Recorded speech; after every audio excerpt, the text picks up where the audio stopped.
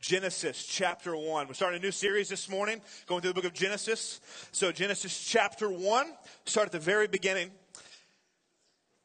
This is familiar to most of us, and so I'm not going to read all of both first chapters. I'm just going to read a little bit. Chapter 1, verse 1 through 5, we'll start. It says, "In the beginning, God created the heavens and the earth was without form and void, and darkness was over the face of the deep. And the Spirit of God was hovering over the face of the waters. And God said, 'Let there be light.' And there was light. And God saw the light, and it was good. And God separated the light from the darkness. And God called the light day, and the darkness he called night. And there was evening, and there was morning the first day." Skip down to verse 26. "And then God said, 'Let us make man in our image, after our likeness. And let them have dominion over the fish of the sea, and over the birds of the heavens, and over the livestock, and over all the earth, and over every creeping thing that creeps on the earth.' And so God created man in his own image. In the image of God he created him. Male and female he created them. And God blessed them." This is the word of the Lord. I don't know about you, I don't know if you've experienced this, but I think it's universal where kids fight over which character they're going to play in their favorite stories. All right. So I remember doing this growing up, right? It's like, no, I'm going to be the Blue Ranger. I mean, the Green Ranger, right? No, I get to be this, Ninja Turtle or whatever. My girls the other day, this was reminding me of it, my girls were fighting. They're like, "No, I'm Pikachu. You can't be Pikachu." Right? And it's like, why can't you both be Pikachu? No, you can't. That's against the rules. Only one person gets to be Pikachu. Okay? And so there's this thing about what are our favorite stories, and we want so badly to enter into them. Right? Even as adults, as we watch our favorite movies or read our favorite books or whatever, we want to enter into them. We want to be the superhero. We want to be the white knight. We want to be the princess in the castle. We want to be the wizard headed to Hogwarts on our 12th birthday. The problem is when we do that same thing with the Bible. When we try to enter ourselves into the story of the Bible as a particular character of the Bible, the problem is that usually the person we're trying to enter into, that role has been taken. But we don't see that, and we want to insert ourselves into the story, and we want to be the heroes of the story. Right? Like, so think about for a minute with me, David and Goliath. I mean, we think, we've been taught, that we're David. And when Goliaths come in your life, when giants come in your life, you need to take up your stones of faith, sling them at your giants, and conquer them. Right? That's what we've been taught. But let me ask you this question. What happens when you miss? What happens when you sling that stone at Goliath and you miss? Well, Brent, I got 5 stones. What happens when you miss all 5? What do you do then? You see, when we put ourselves into the story as the wrong character, we put a weight on our shoulders that we were not meant to bear and cannot bear. Here's what Jesus did. After Jesus was resurrected, he spent 40 days in the earth, and he met with his disciples, and over those 40 days, he taught them. Luke 24:27 says, "And beginning with Moses and all the prophets, Jesus interpreted to them in all of the scriptures the things concerning himself." So when we read the Bible, particularly the Old Testament, we have to not insert ourselves as the heroes of the story, but see the one to whom is actually the hero. See Jesus in all of it. We've entitled this series that every story whispers his name. Because as we walk through Genesis, we will see just that. And so what we've got to do as we look at Genesis 1 and the rest of it is we've got to take our New Testament glasses. Man, I can't see anything. We got to take our New Testament glasses, put them on, and read the Old Testament in light of the New. We have to read the prophecy in light of the fulfillment, the signs in light of what they pointed to. Some of you are not going to know this movie, but you remember the movie The Sixth Sense? I see dead people. The little boy, and he sees dead people. I haven't seen it in a long time, but I can remember at the end, spoiler alert, okay? If you haven't seen it by now, I'm sorry. At the end of the movie, you find out that Bruce Willis, whoever he plays, in the end is dead. And the boy could see him all along. And at the end, you're like, what? But have you ever gone back to watch it a second time? Because if you have, you will see all sorts of things that were so obvious, but you couldn't see them. But the second time, you're like, oh my gosh, How did I miss that? Because you knew the end of the story.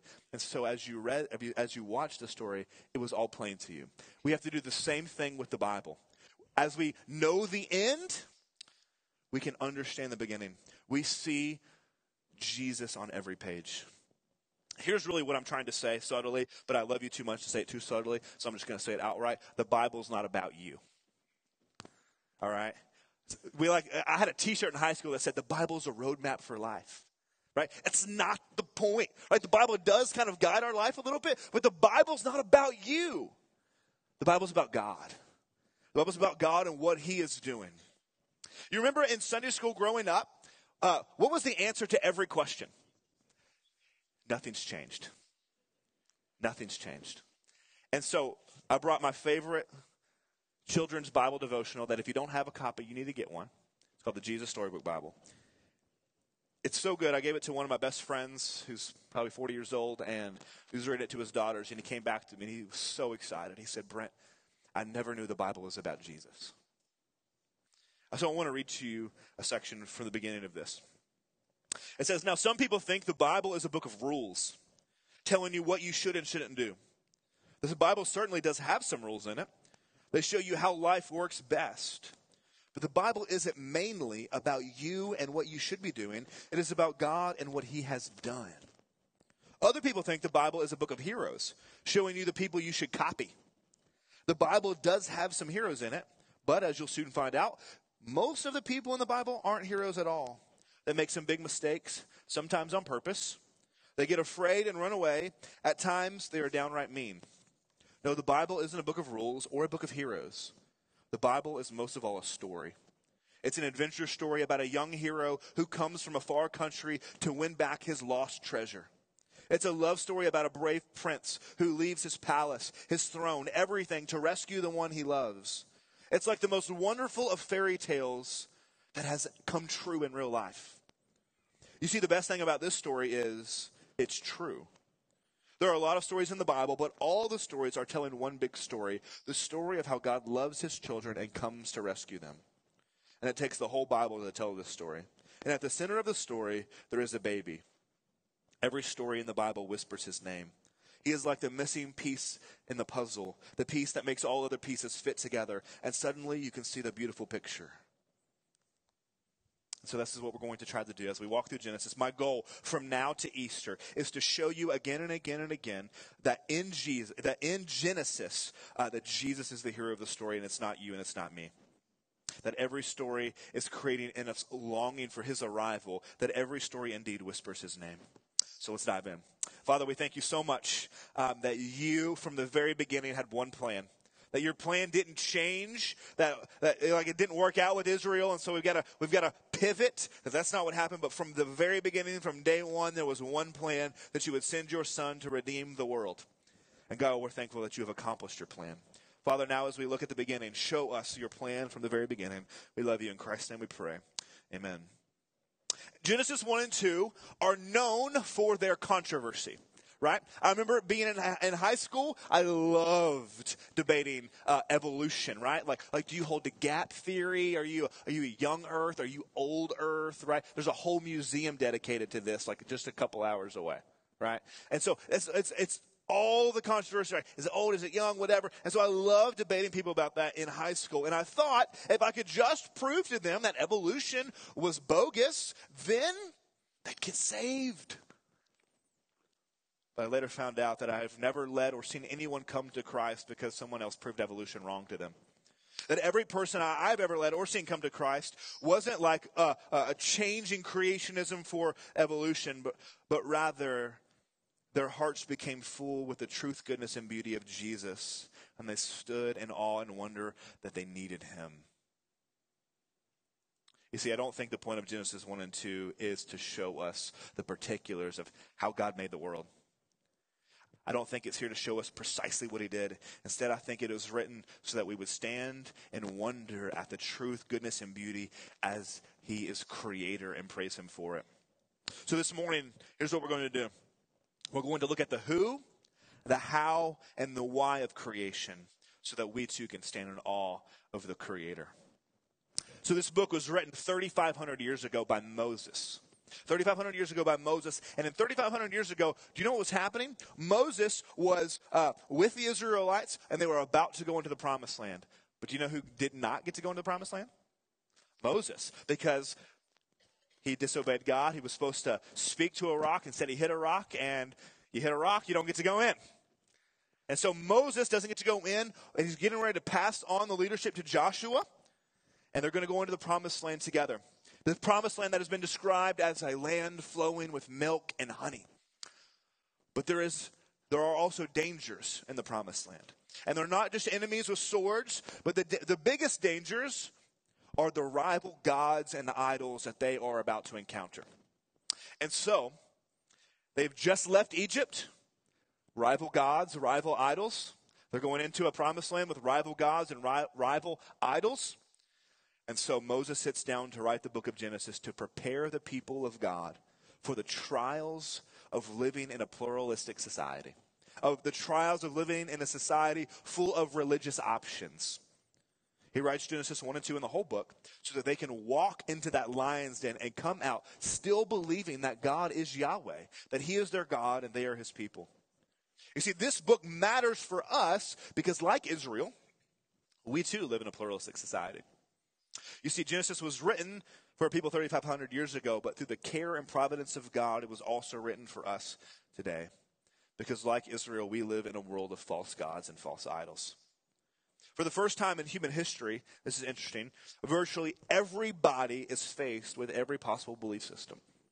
For the first time in human history, we have all of the options. Historically, you grew up in your family, in your town, in your village, your city, and you really only knew what your family believed, and so you just believed what your family believed. Even up to 20 years ago, there was a thing in America called cultural Christianity, where we pretty much thought if you were American, you were a Christian. It was so ingrained in American life that if you were going to be a successful politician, you had to be a member of a church. Whether you believed it or not was irrelevant, but you had to look the part, right? And you had to be a member of a church. That is no longer true. Cultural Christianity is gone. We live in a secular world. One where every religious belief option is at your fingertips. And not only belief in the supernatural, but the most popular belief, that is, that the material world is all there is. That what you can see, taste, touch, and feel is really all that there is in the world. And that this whole place, it was of random chance that it happened. That there is no God and the material universe is all there is and all that will ever be. You see, Genesis 1 and 2 are here for us this morning so that we can live in a pluralistic world and we can raise our children in this world without caving to the pressure to follow the world, but we can raise our children to know that there is a God in heaven. You see, Moses wrote Genesis 1 so that as they saw everyone else worshiping the moon god and the sun god and the rain god and the god of fertility and so on, that they would have confidence and an unwavering belief that there is a God in heaven who made all things, that there is not a moon god, but rather one God made the moon, that there is no sun god named Ra, but there is one God who made the sun. There are not many gods, but there is one. You see, but there's more than that. It's more than Moses just writing them so that they know that there's one God. You see, Moses writes even greater than he understands because we got to put our New Testament glasses on. And there's more here than even that. You see, the first giveaway of this is in the first line. Notice the very first line in verse 1.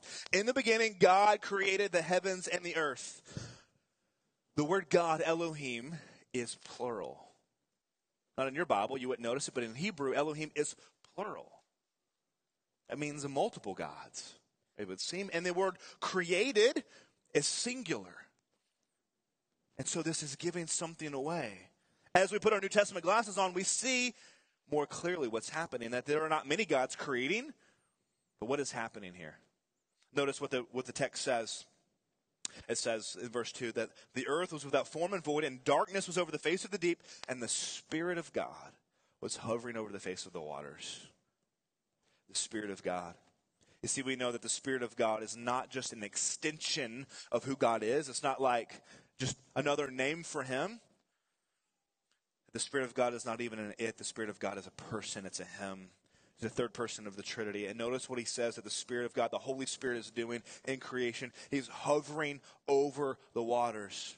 This word hovering is only used in the Bible to describe a bird who is hovering over her eggs or her young, teaching them to fly. And so here the Holy Spirit is hovering, assisting in creation like a mother bird.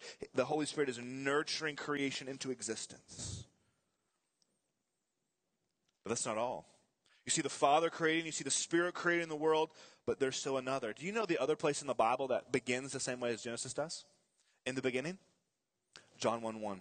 In the beginning was and the Word was with God, and the Word was God, and all things were created through him and for him, and nothing was made without him that was made. Who's the Word? How does Genesis 1 say God created the world? Did he snap his fingers? Did he clap his hands? Did he wave his wand? No, he spoke. And what John is telling us thousands of years later is that Jesus is the Word. You see, when God speaks, it's not just words. God's speaking has agency. God's voice is actually a person. Jesus is the Word of God. And so when the Father creates, he does so through the Son, who is the eternal Word of God. The reason the Father's words can create the world is because the Father's word is the Son. It is Jesus. Jesus created the world. Do you know what drives me crazy? It drives me crazy, and there's a chance that some of you have said this in here, and so don't be offended. Just change your thinking. People say to me sometimes, go, you know, Brent, when God created Jesus, and I'm like, stop what you're saying. But God didn't create Jesus. Jesus is God, and he was from the very beginning, and Jesus created the world. He is the creator of all things. So the who of creation is Father, Son, Holy Spirit working in harmony and unity together to create the world. The who of creation matters because it shows us that there is someone worth worshiping, and there's only one worth worshiping. So as you and I live in this secular world, when times are confusing, when culture and trends point to different gods or to the lack of a God, when they point to science or to anything else that is supreme, the creation story, this origin story, reminds us that there is one God in three persons who is the creator of the world and no one else. But two, the how of creation. Everyone wants this question answered, right? Everyone does. Whether you're Christian or not, everyone wants to know, how do we get here? Like there's all sorts of origin creation stories throughout all cultures, right? How did we get here? Right? Everyone wants to know this answer. But I don't think the burden of Genesis 1 and 2 is trying to answer those questions in the way that we want them answered. Remember, Moses is writing to a group of Israelites to enter into the promised land full of pagan worship. So what is God telling them and us through Moses?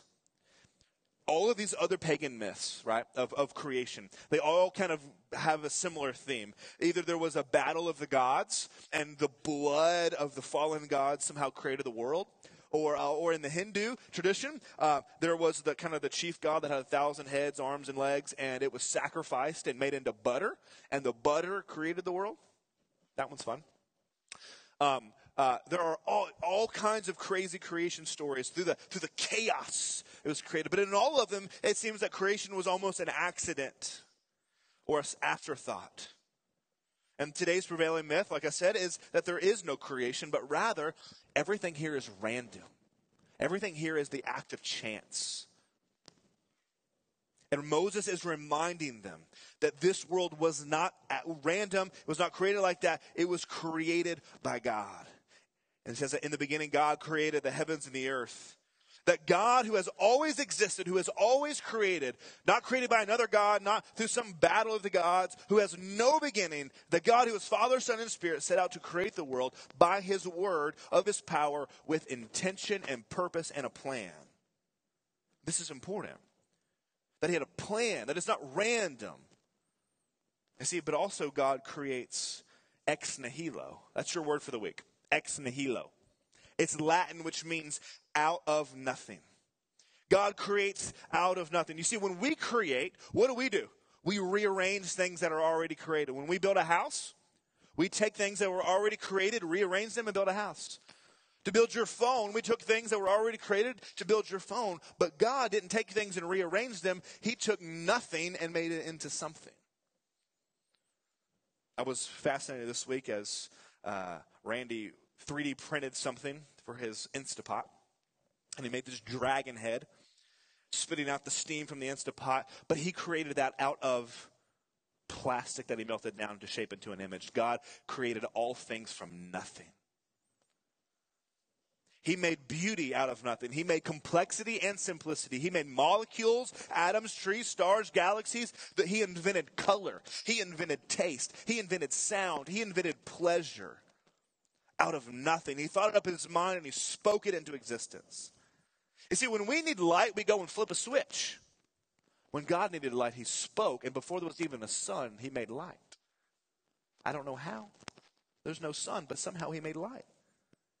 You see, the universe was designed from nothing by God. It was designed with purpose, with a goal, and with intention to accomplish something. You see, we live in a world where it is said believing in God means you're stuck. We live in a world where people say, if you believe in God, you're old-fashioned, you're contained by the rules and the doctrines of that God, you're stuck. And if you want to be free, you need to let it all go. If you want to be happy and free, they would say, you got to let it all go. Stop talking about this silly God stuff. Believe in science. Believe in the natural world. Believe in what you can see and touch. Have fun now. Because the now is all there is. They say that's the path to freedom. But Moses reminds us, to believe in such things does not bring freedom or hope. In fact, it brings the opposite. You see, here's the problem. When you believe that all of this world is the act of random circumstances, what do you do with your pain? What do you do when your loved ones die? What do you do with your suffering? What do you do with racism? What do you do with poverty? What do you do with injustice? Those are just survival of the fittest, and they're just part of the random world, and they don't mean anything.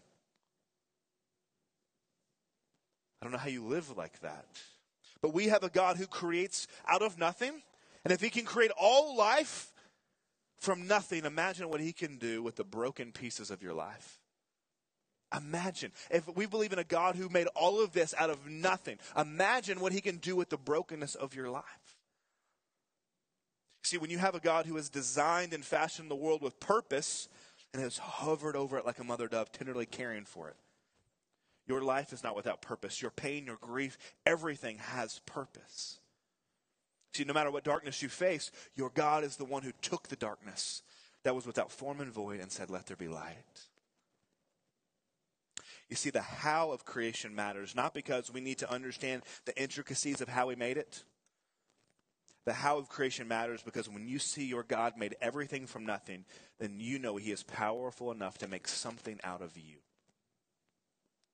Because sometimes we look at our life and we look at the choices we've made. We look at our past. We look at the brokenness. We look at the pain, the suffering, the death. And we say, what in the world could God do with this? But if God can make something of nothing, he can make something out of your mess. He can make something beautiful out of your mess. So the how of creation matters. Finally, the why of creation. To know the who and the how, but we need to know the why.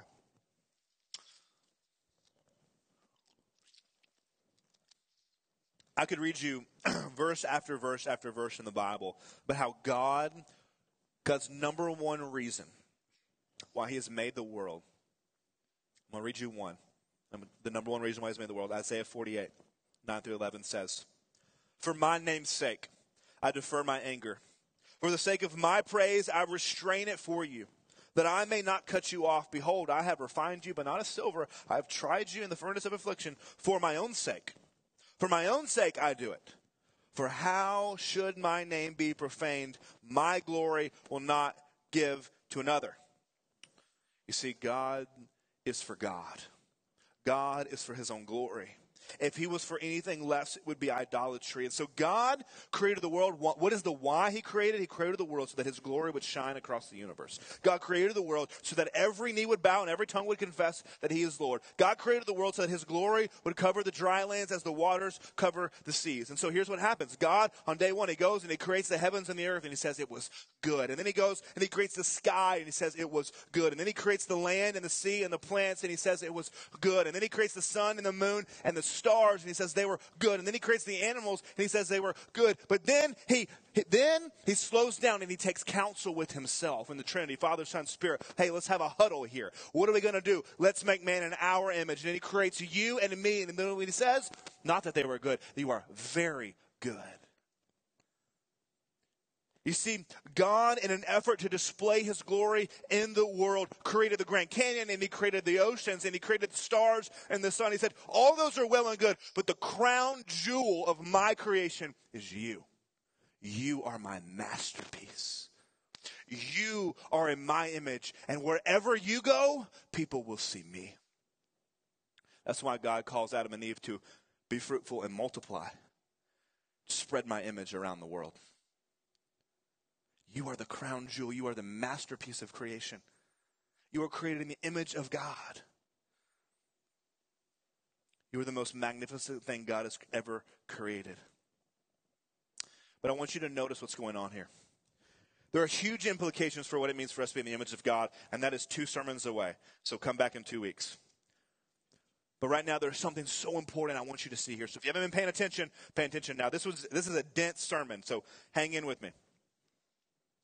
Verse 26, when he says, let us, plural, make man in our, plural, image after our, plural, likeness. Who is the us? Who is the our?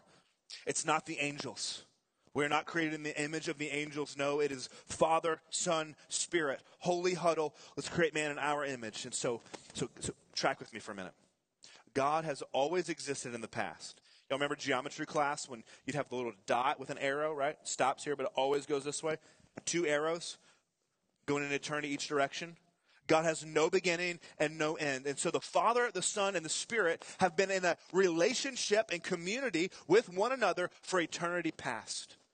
Perfectly loving one another and perfect harmony with one another. And so when the Father and the Son and the Spirit come down and create humanity, and they say, let's create them in our image. And he breathes the breath of life into our nose and makes us alive. Do you know what's happening? When God says, let's make them in our image, and from the Trinity, from eternity past, you know what's happening? God is saying to you, let's expand the circle. God is saying inside the Trinity, let's make it bigger. He is inviting you into the Godhead itself. He is inviting you into the very family of God.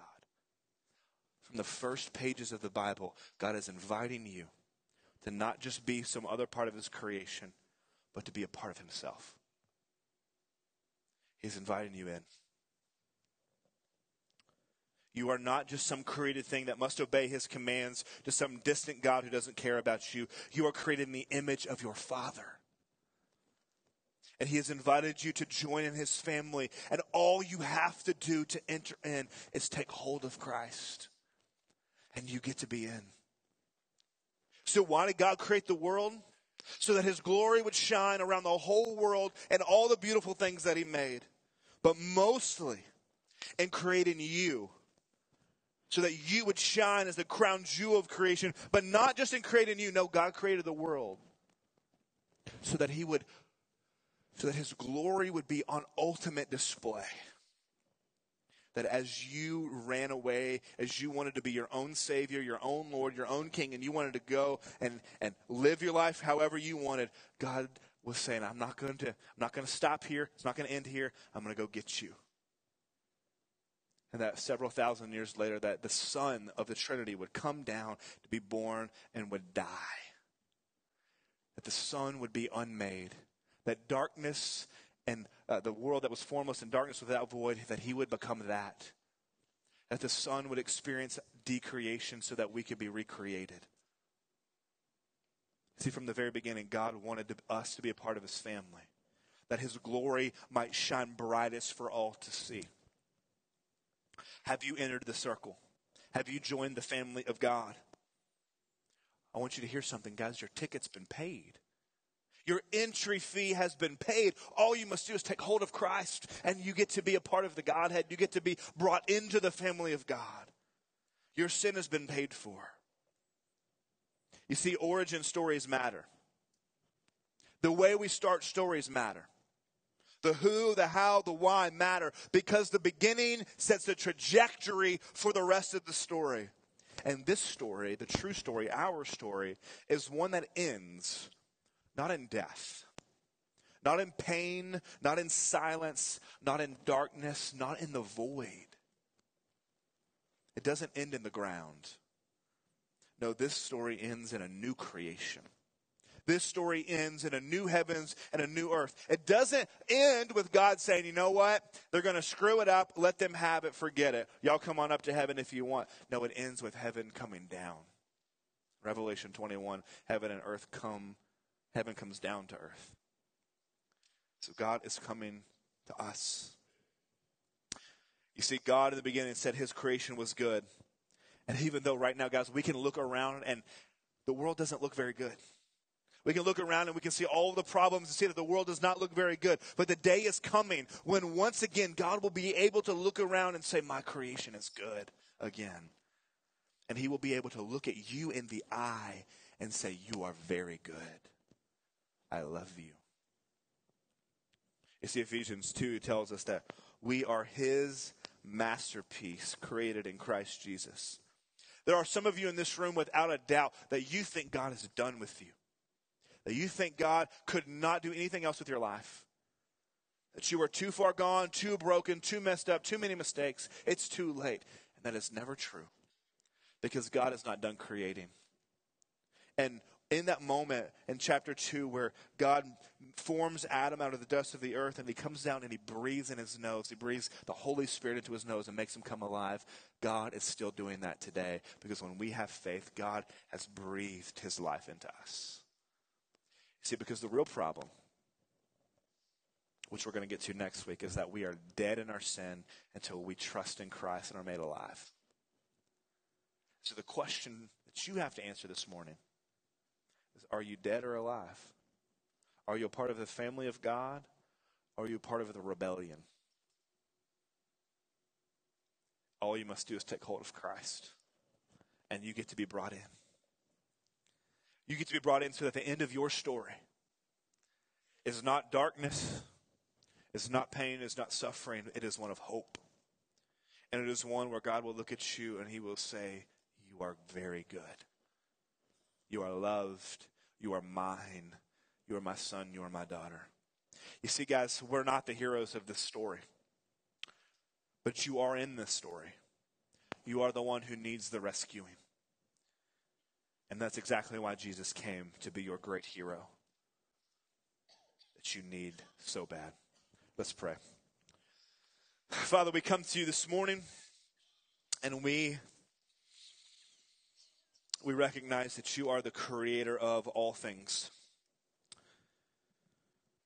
And God, as we had a lot to unpack this morning and a lot to just kind of walk through to see these things, God, we pray that as we live in this world full of trials and tribulations, a world full of false gods, false religions, false beliefs, God, that you would help remind us or show us for the first time that you are the God of heaven, Father, Son, Spirit, that you created the world, you spoke it into existence, you created it ex nihilo, out of nothing, and you can create something from our broken lives. You can make us new.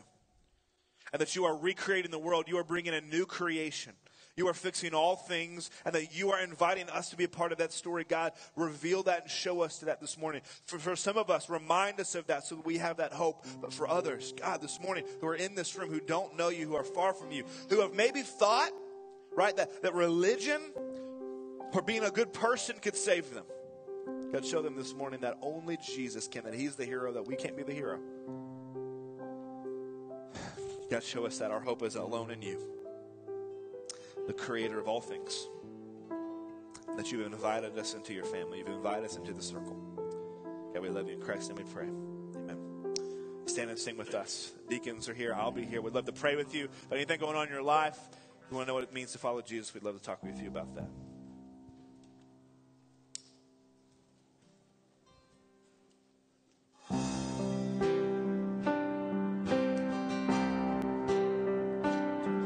Do you feel the world is broken?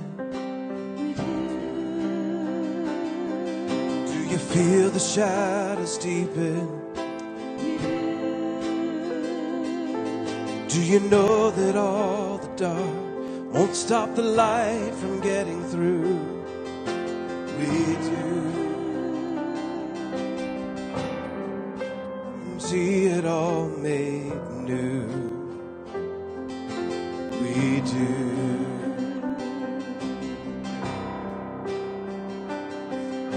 Is all creation groaning? is a new creation coming. Is the glory of the Lord to be the light within our midst. Is it good that we remind ourselves of this? It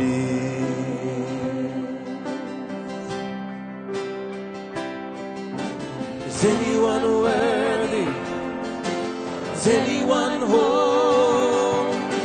Is anyone able to break the seal and open the scroll? The Lion of Judah conquered the grave. He is David's root and the Lamb died to ransom the slave. Is he worthy? Is he worthy of all blessing and honor and glory? Is he worthy of this? He is.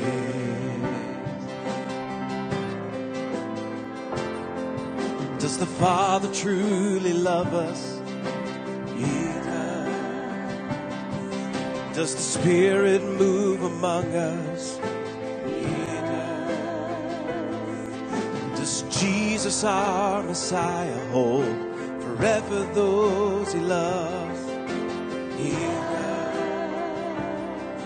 Does our God intend to dwell again with us? He does. Is anyone worthy? Is anyone whole? Is anyone able to break the seal and open the scroll? See the Lion of Judah conquered the grave. He is David's root and the Lamb that died to ransom the slave. Every people and tribe, every nation and tongue, he has made us a kingdom of priests to God, to reign with the Son. Is he worthy?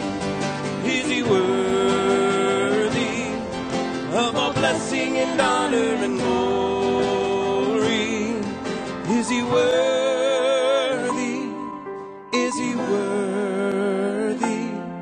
Is he worthy of this?